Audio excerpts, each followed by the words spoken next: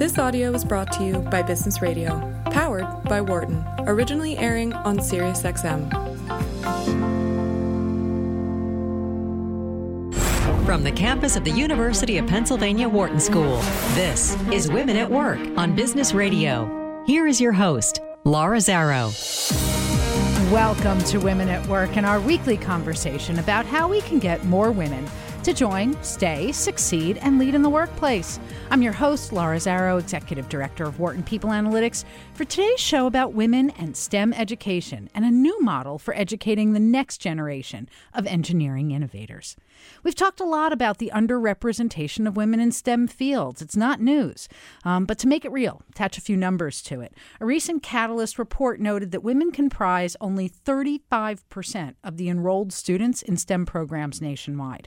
To make it even worse, that number goes down to about 19%. 19! When we're talking about engineering tech, and computer and information science.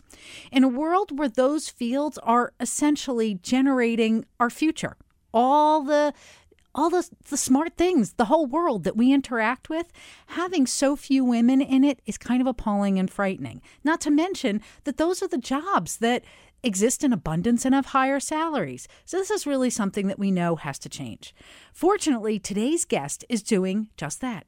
As an extraordinarily innovative educator, Lynn Stein is helping to redefine not just who a scientist can be, but how we educate them to solve the world's most pressing problems.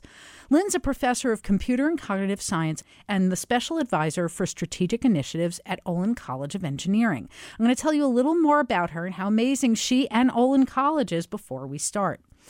Lynn started out on a seemingly clear and consistent path, first earning her bachelor's degree in computer science at Harvard and Radcliffe, and then getting her master's and PhD at Brown.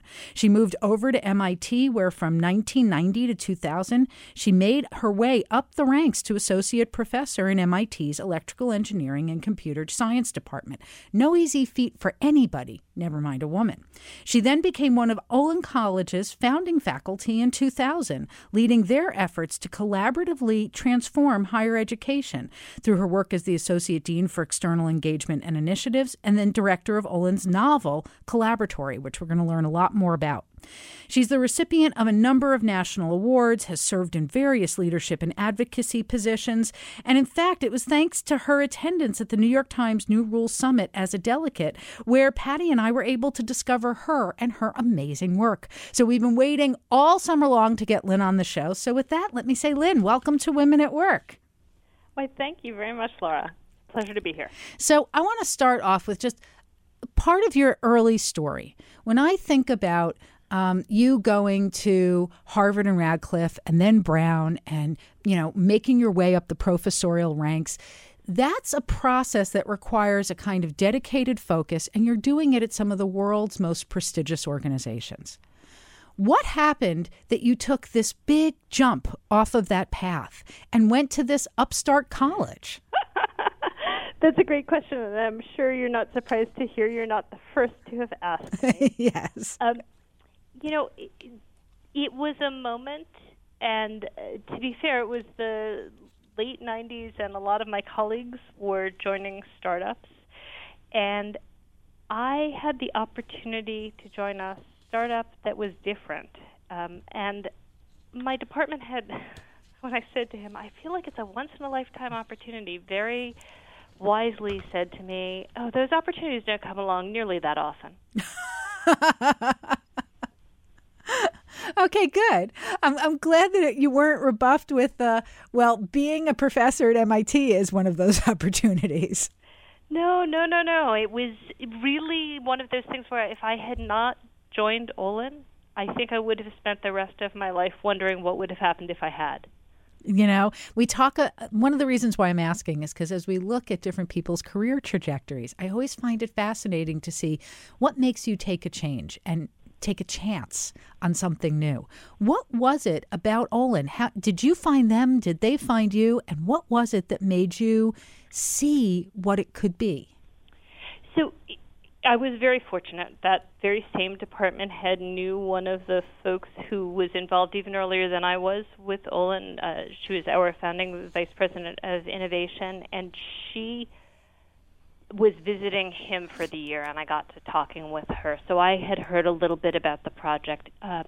It was clear that MIT and I had different ideas of how I should be spending my time, and I was looking at places that would better accord with what I thought was important.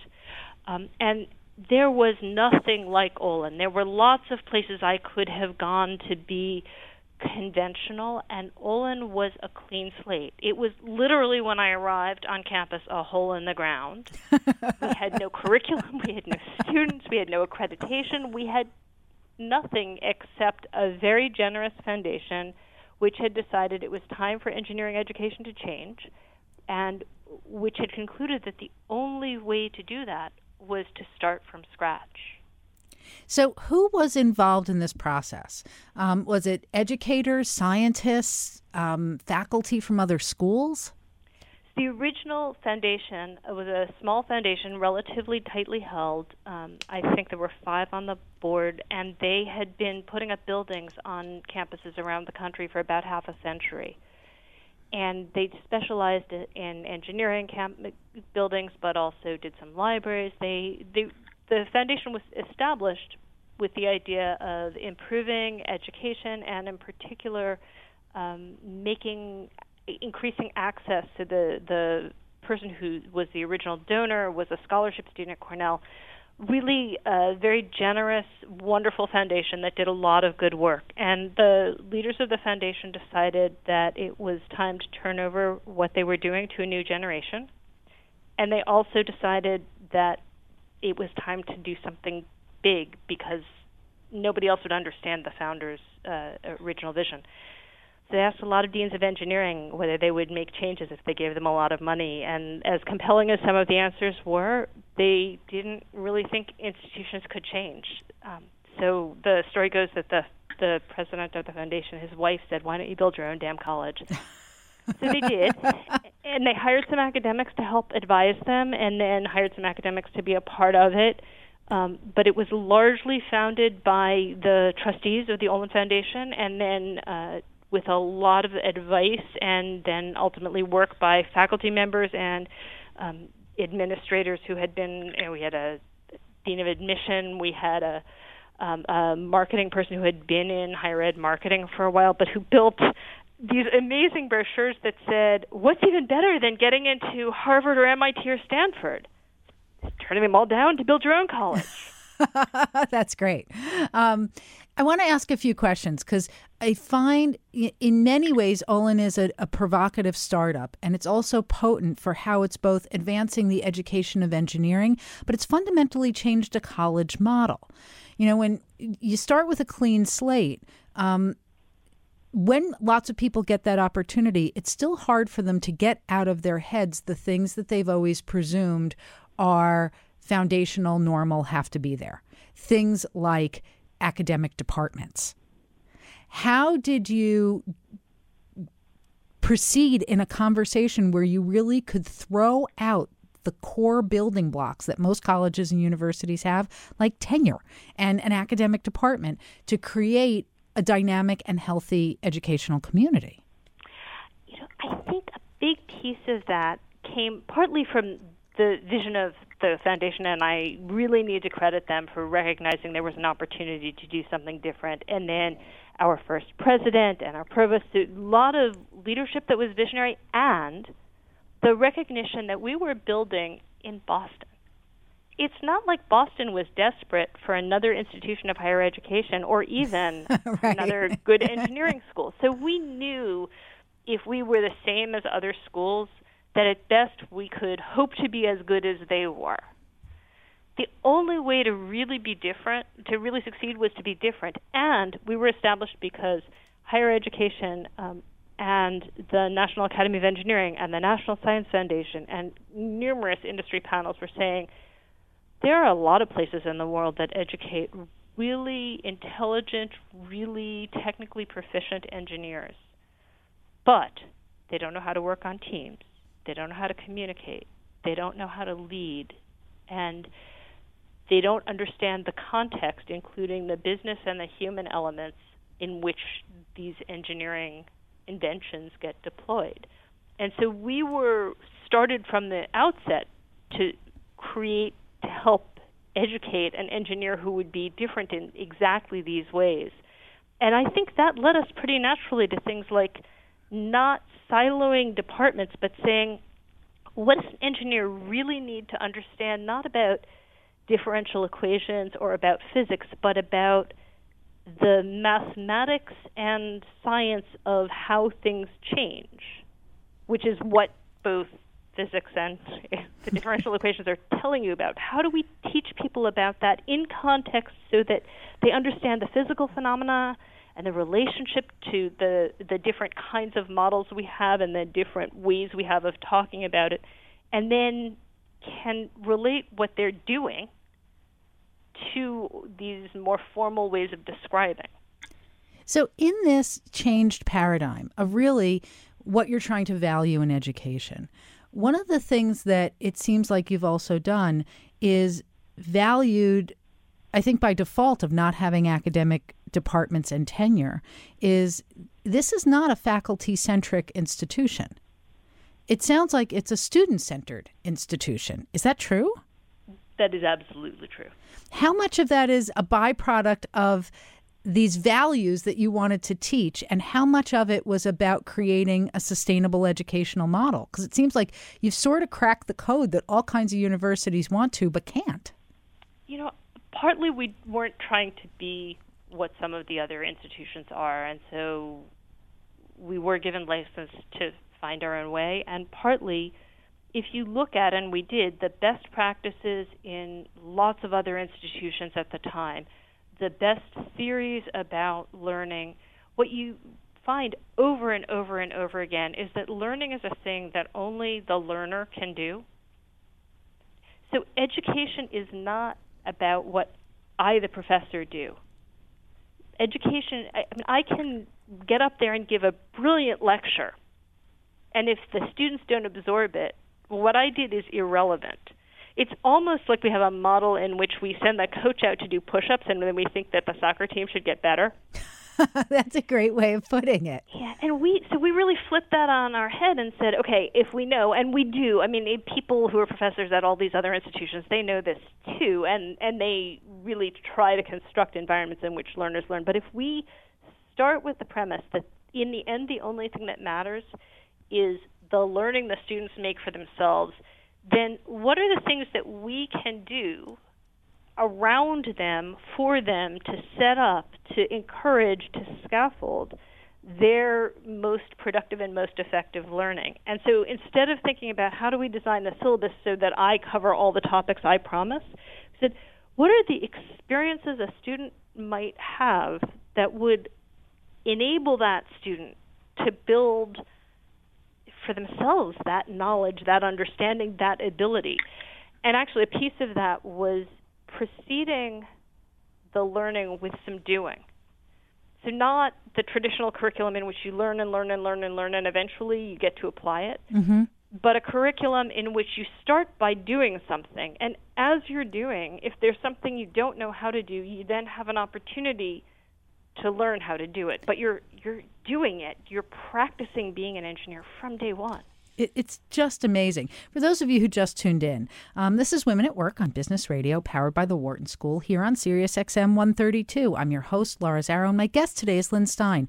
And she's professor of computer and cognitive science at Olin College of Engineering, where she's also one of the founding faculty and a leader in this really amazingly innovative approach to reconceiving what college can be. If you want to join in the conversation, you want to give us a call, ask Lynn questions about STEM, your daughters, education, give us a ring. You can reach us at 1-844-WHARTON. That's 844-942-7866.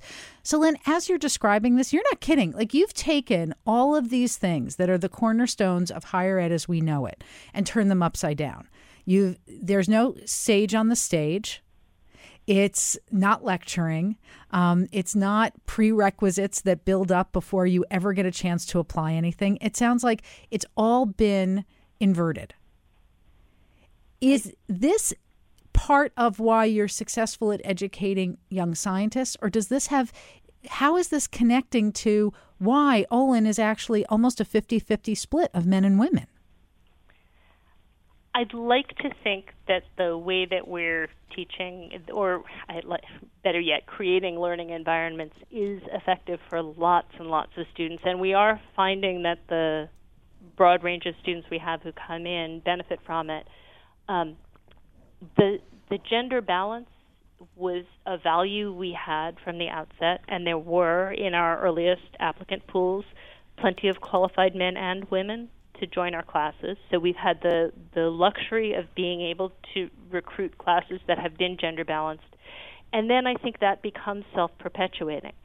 So we do have a culture on our campus where the expectation is not, as it was for me, that I would walk into the classroom and 5 of every 6 students would be male. Mm-hmm.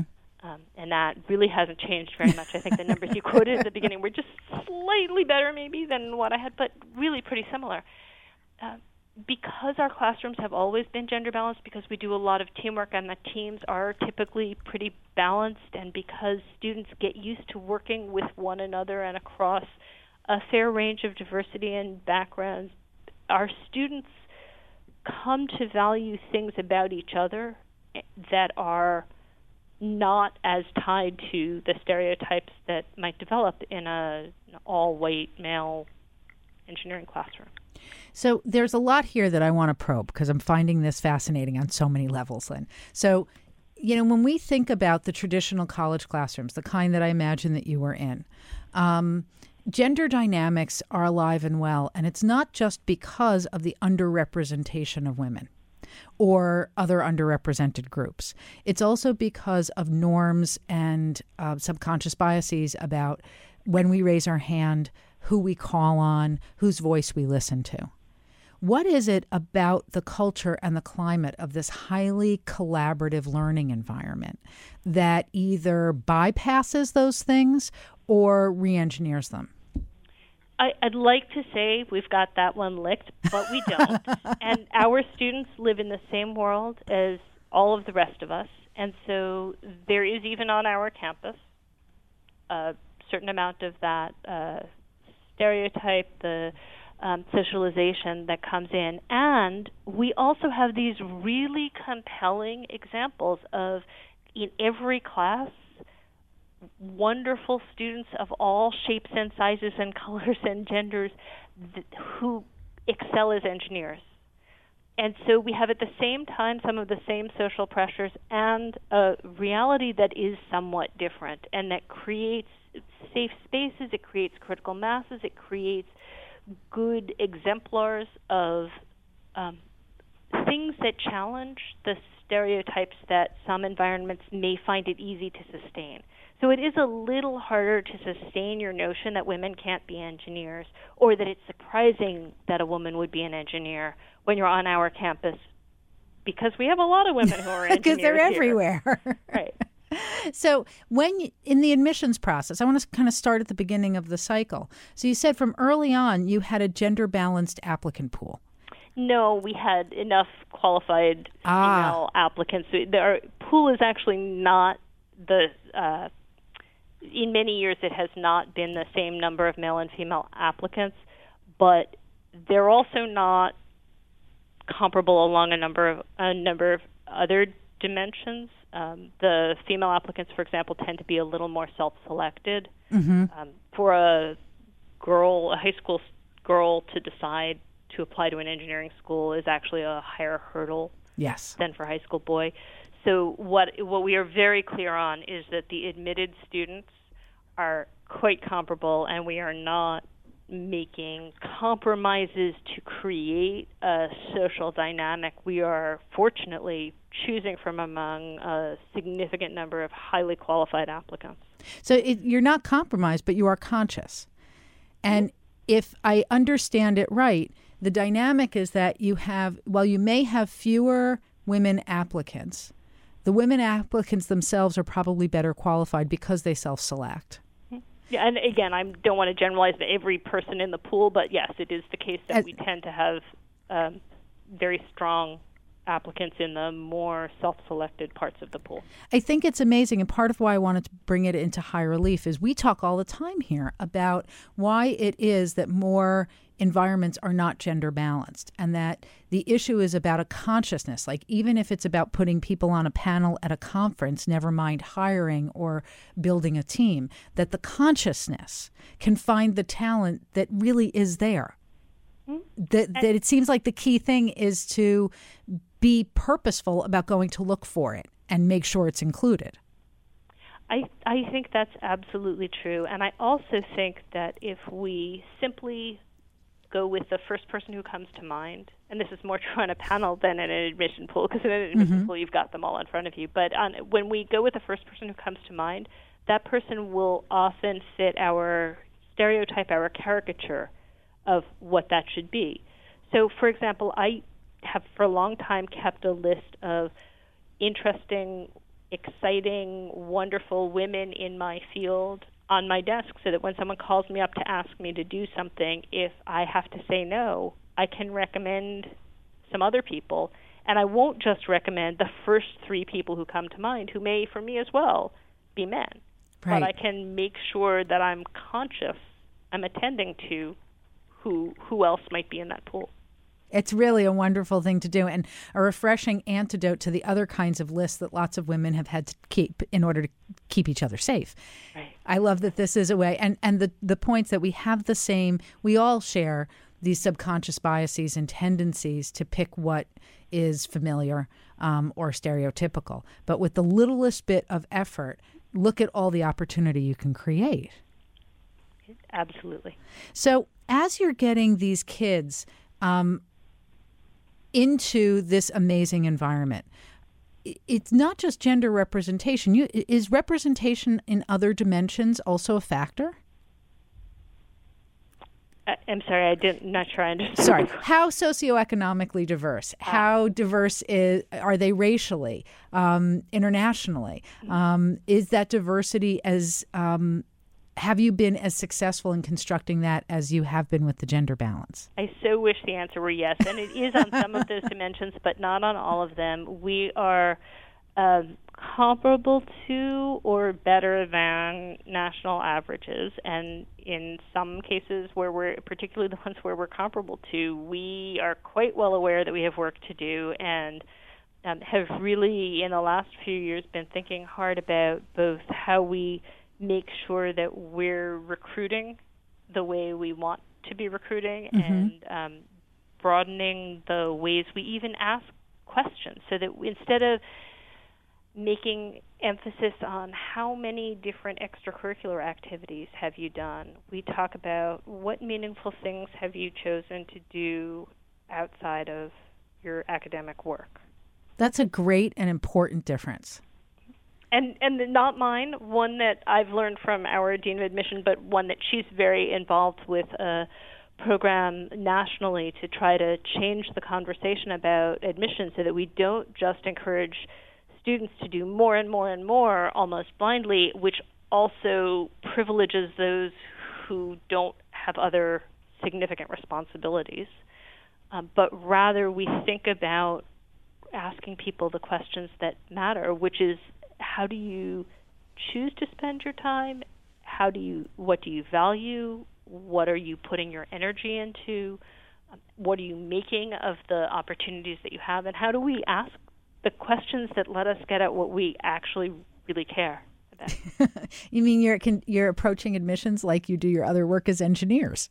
Very much so. And I really think throughout the Olin experience, we try to focus on what's the purpose of asking this question, what's the purpose of having this class, what is it that we want the outcomes to be, and then as much as possible to align how we construct those activities so that they encourage and enable and facilitate those outcomes. I remember teaching a workshop at a university, I won't tell you the name, but I had a senior faculty member who was there. It was about what's called backwards curriculum design, where one of the things that you do is you start out and say, at the end of this class, I want my students to be able to, and you think about what their outcomes should be.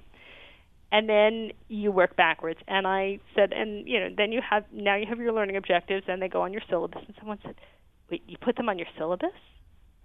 you tell them what you want them to do. Well, don't they just do that? Well, I sure hope so. You mean purpose, be candid and share the goals that everyone has? And design your experiences so that they enable people to do the things that you ultimately want them to be able to do. It's radical. It's funny how radical something that makes so much sense can be. So with the minute or two we have left, I just want to back up for a minute, because I think as you were describing this interesting difference of how do you ask the questions that matter, particularly in an admissions process? This is germane to lots of us with kids in school, how we help our own kids navigate this, and also businesses that, there are big differences between kids' experiences. One that's why they're motivated to do certain things, but also the difference in their socioeconomic backgrounds and, like you said, the responsibilities that they carry. Can you talk a little bit about how that plays out with the students who are coming your way? Are there kids who are coming from a range of backgrounds? There absolutely are. And I just heard a story recently about a student who has substantial at-home responsibilities, and we were talking about the fact that when some of the students' classmates are going to go to the dining hall and have a snack, or they're going to go to the lab and work on a project, this student is going to be calling home to speak with their siblings, because even having come to college, the student has substantial responsibilities to a family in a way that's not just, I just want to remind you I'm here. It's actually a much more significant obligation. Right, and a fundamental part of who they are. In particular, there's this amazing gender balance and this unbelievably radical way of educating people. That's collaborative and creative and really starts with the questions that matter. As you've gone through this journey in taking these values and ideas that inspired you to go there in the first place, and you're bringing it to light, how do you navigate getting through the day-to-day challenges, the problems that emerge that were unexpected or expected, and holding on to those ideals? We're fortunate. We suffer from what we here at Olin like to call opportunity overload. So I do find myself very focused on what there are opportunities to do. We also know that we learn at least as much from things that don't go right. And so a lot of what I find myself doing is trying to understand when something isn't working, how to make it better. And I have a team of colleagues and students who are all engaged in that process with me. Is that a byproduct of the way that you're teaching? Is that a culture that you're creating amongst the administration and faculty, or is it a combination of the two? I think it is both. I think we have a culture on campus in which we celebrate attempts and we celebrate learning from those attempts as much as we celebrate success, because things aren't really ever done. They're just continuing to improve, usually. So, I think of that as a core component of a healthy design process, which is my background. And much of engineering is really a design process. Did it stem from that, or was it more about we're building this thing together? I don't think it's an either or. I think design is a big piece of how we're building this thing together. And I think that sense of enthusiasm, can do, and at the same time understanding that not everything works perfectly the first time. Not everything is... it's not about understanding everything up front before you begin to try. It's about prototyping. This IDEO talks about fail early, fail often. The idea that when we're starting, we're exploring and experimenting. Let me give a different example. There's a model that some people seem to believe about computer programming, which is that the right way to write a computer program is to have it be perfect in your head and then simply sit there and type it from beginning to end. And nobody who's ever written a computer program believes that you can write more than about 5 lines that way. Almost all of computer programming is writing and then debugging and designing, and so it's an iterative process back and forth. And I think the same thing is true in mechanical design, and that's not my area, and I won't pretend to expertise there. But this idea that we prototype, we build models, we test them, we learn from what works, and in particular, we learn from what doesn't work so that we improve them. And at some point, we need something that's robust enough to really use. But the first version isn't supposed to be the final version. The first version is a tool for learning. And if you think of all of your experiences as being that, I'm going to teach this class this year, and it's the first time I've ever taught it. And so I'm going to ask the students to help me make sure that the next time I teach it, it's better. So you're both involving them in developing it and modeling for them a way of thinking. Absolutely. Absolutely. Part of what I find so exciting about this is that my background is in the arts, visual and performing arts, and I have to say it's the same principle that's taught in almost every art form, from, writing to dance to filmmaking to design, that it's a process that you go through of finding your way by generating ideas, refining them, collaborating, and that the spirit of wanting to get to the answer, to answering the questions that matter, to creating the thing that hasn't existed before, comes from this collective effort of making it better together. And it's so exciting to hear that in a scientific context. And I think something else that comes from the arts is this idea of repetition and practice, and that there's no pretense that the first attempt is going to be perfect, but rather that the first attempt is going to tell you where you need to work. Right. And that the first attempt it's not even is it good or bad, it's simply the beginning to get you moving. Exactly. So with this, it also means that, I know when we teach the arts, we have to teach students to hold on to themselves yet leave ego aside. You have all these really bright, open-minded kids coming in. How do you help them navigate holding on to themselves and putting the ego aside when they're still adolescents?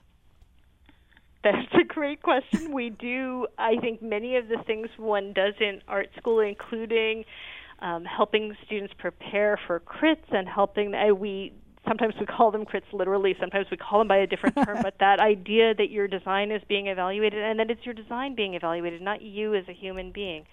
We have a number of parts of our culture which are not, strictly speaking, curricular, but are paracurricular and are intended very much towards this acculturation.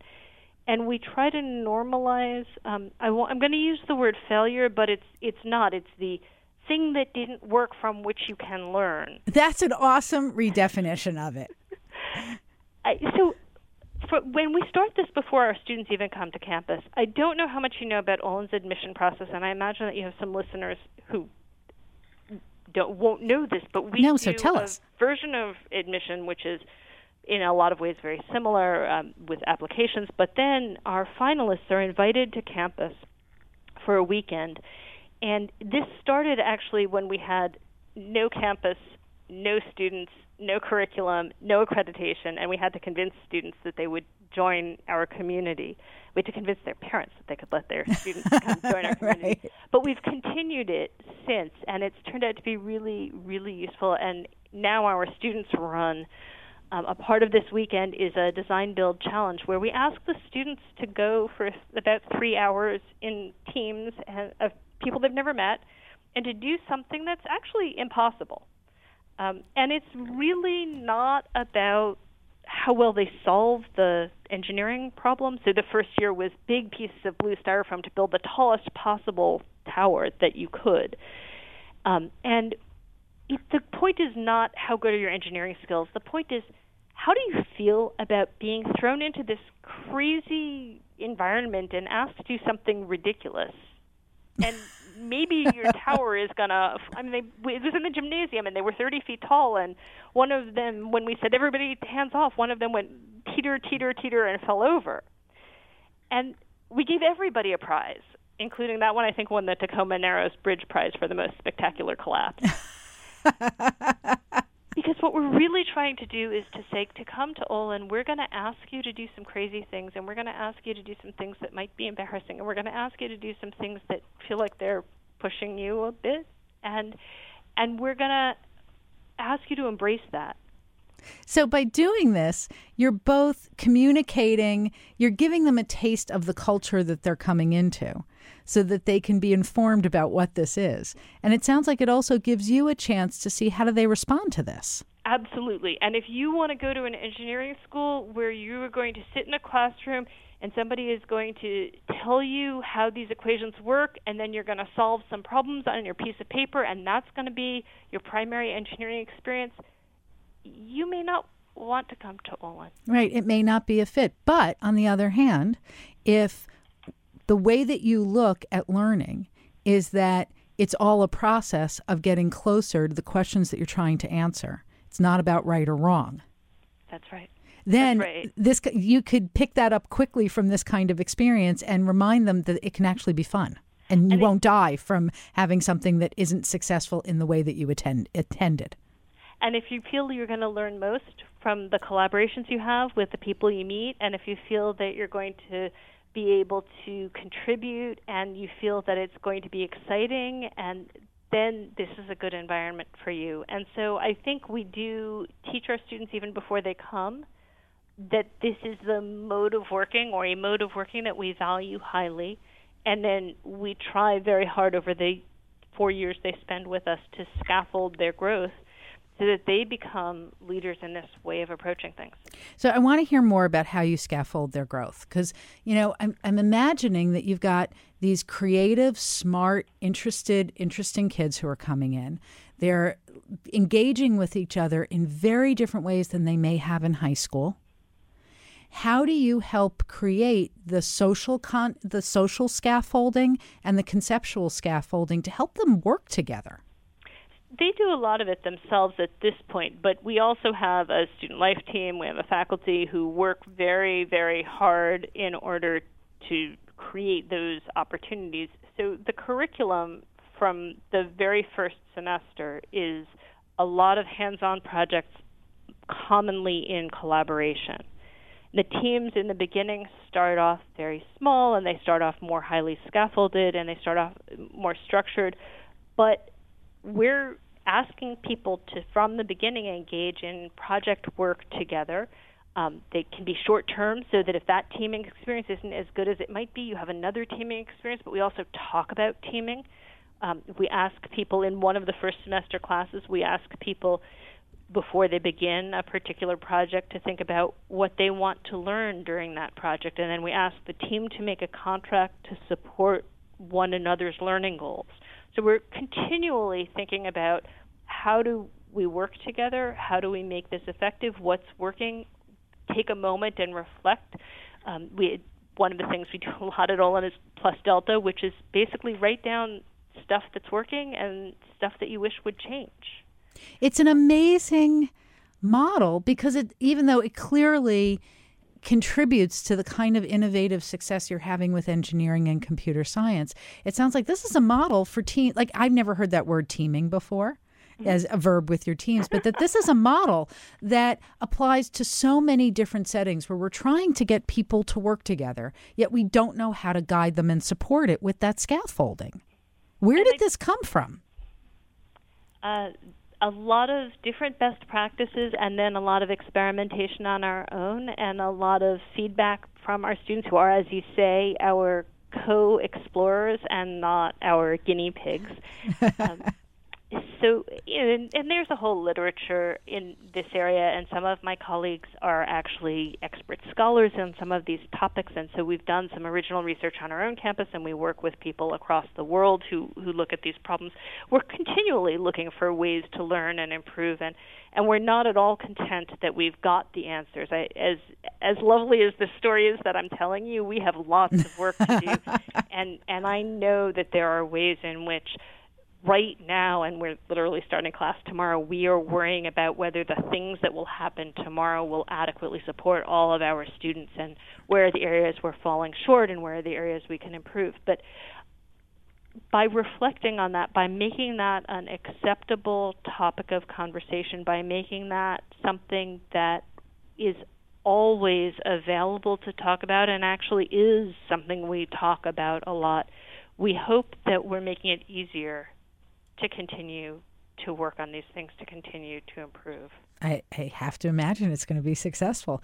For those who just tuned in, this is Women at Work, and I'm your host, Laura Zarrow, and I'm talking with Lynn Stein of Olin College of Engineering.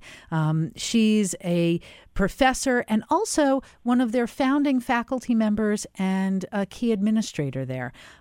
So, Lynn, as you've spent time there, and as I was reading about the work that you do, you're not just shaping the education of your students. From what I gather, you're doing a lot of work with educators far beyond the walls of Olin. Can you talk to me a little bit about how that started and what it includes?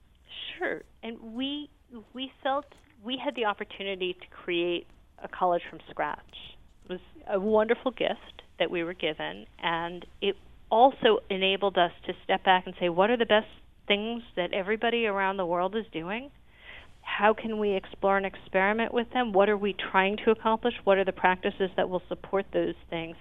And as some of us started to go out on sabbatical and spend time at other institutions, we discovered that those questions, if not always our answers, were equally relevant at other institutions.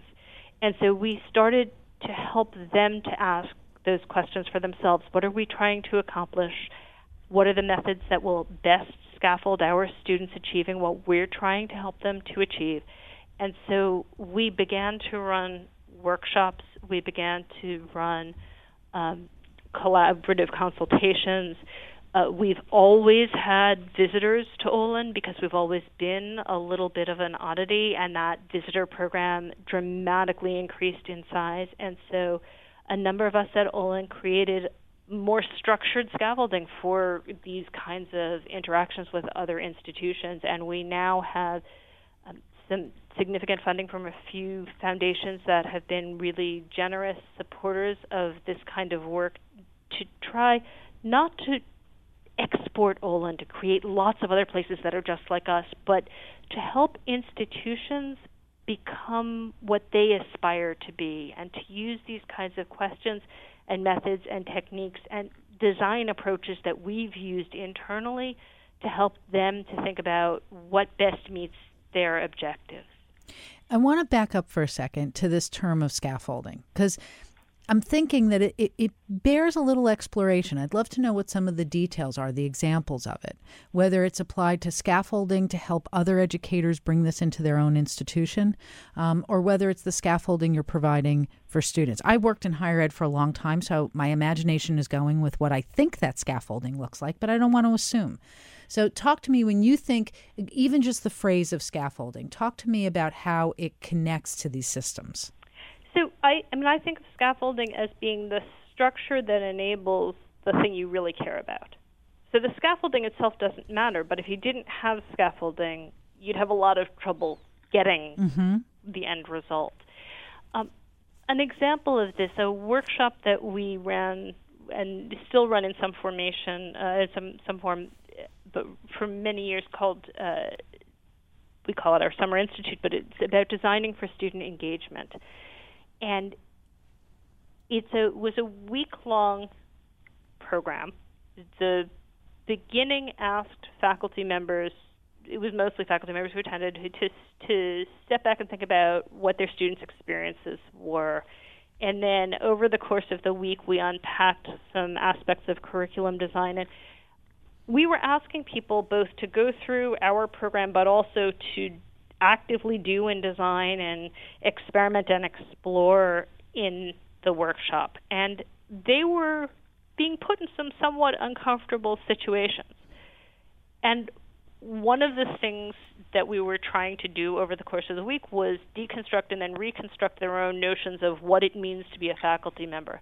To be a faculty member in this context is not always to be the expert, and it's not to have your self-esteem depend on having all the answers. My students often go places that I can't go, and my expertise is to help them figure out how to learn productively there.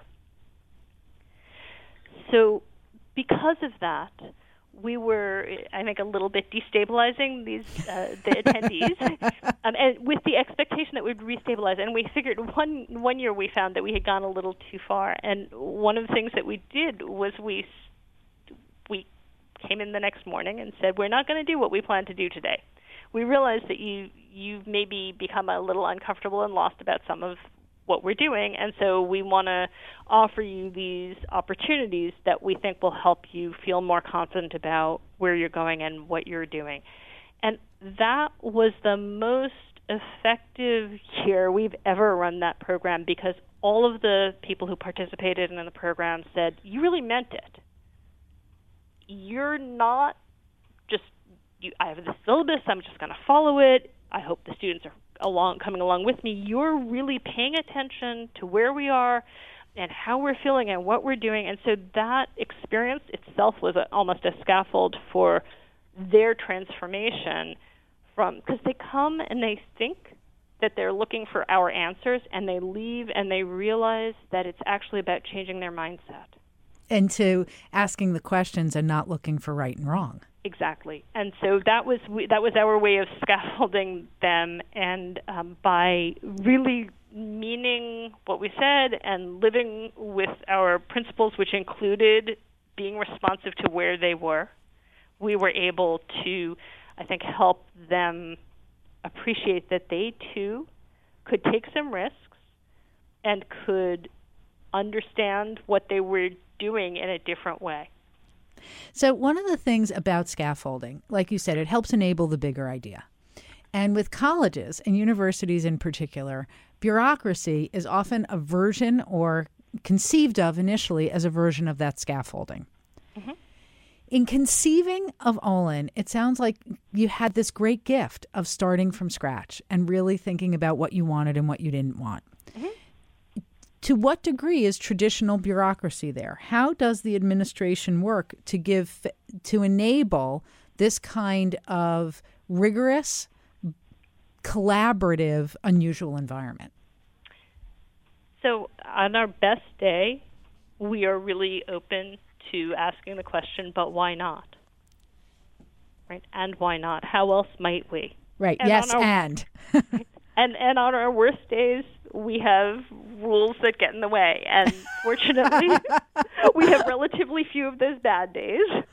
But like every other institution, we have things that we've done a certain way now, and we've decided that's how we're doing it. And unpacking can be complicated.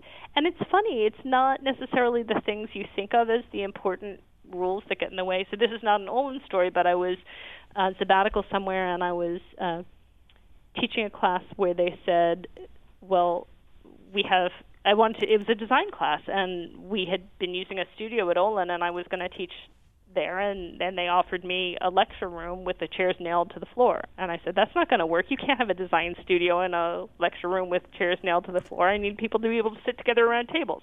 I said, oh, you need to sit around the table. Here's a big wooden table with chairs all the way around it in a seminar room. Can't do that either. So it wasn't their rules. It was just their physical facilities. I should say that institution now has some really wonderful design spaces that they've created. But we, too, at Olin sometimes create structures that at the time seem like exactly the structures we need, and later turn out to be things we stub our toes on. Right, and it seems like the real trick is to be able to acknowledge when that happens and question why and rethink it. Exactly. It's also, you're bringing back an earlier stage of my own career when I was an administrator in art school. And I realized, and embarrassed to say this, that for many years I thought my job was to say no. That and this may surprise some of the people I work with, because now I'm very much a yes and kind of person. Some of it was about thinking it was my job to protect people, things, the institution, and that the rules were a tool in doing that. And that not realizing the power and feeling confident enough to challenge those things. When you're screening for your own employees, is this part of the process to try and help them see that this is a different place? How do you cultivate this in the people that are working there? Yeah, we certainly hope we do, and I like to think that that is a piece of what we are exploring. And similarly to our Candidates Weekend for students, we had in one of our most recent rounds of faculty one of my colleagues created this opportunity for us to bring in faculty in something like that as well, where we have a little bit of experimental, crazy, fun, but a culture setting.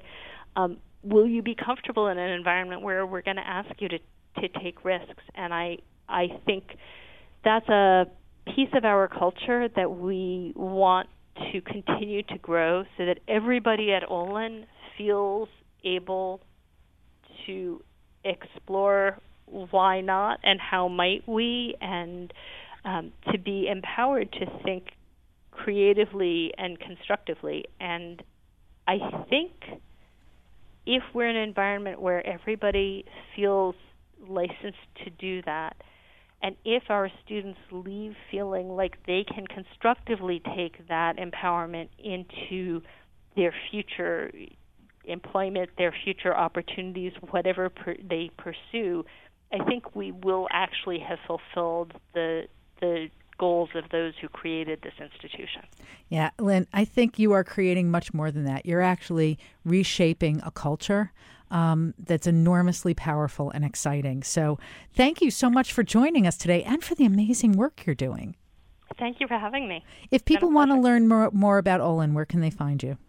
www.olin.edu. Okay. And if they want to find you personally? Google Lynn Andrea Stein. It's lovely to have a name as people who told me I've been around since the beginning of the internet. So. Fantastic. Lynn, thank you again. And thank you, everyone, for joining us. For more guest interviews, check out our Wharton Business Radio Highlights podcast on iTunes and Google Play.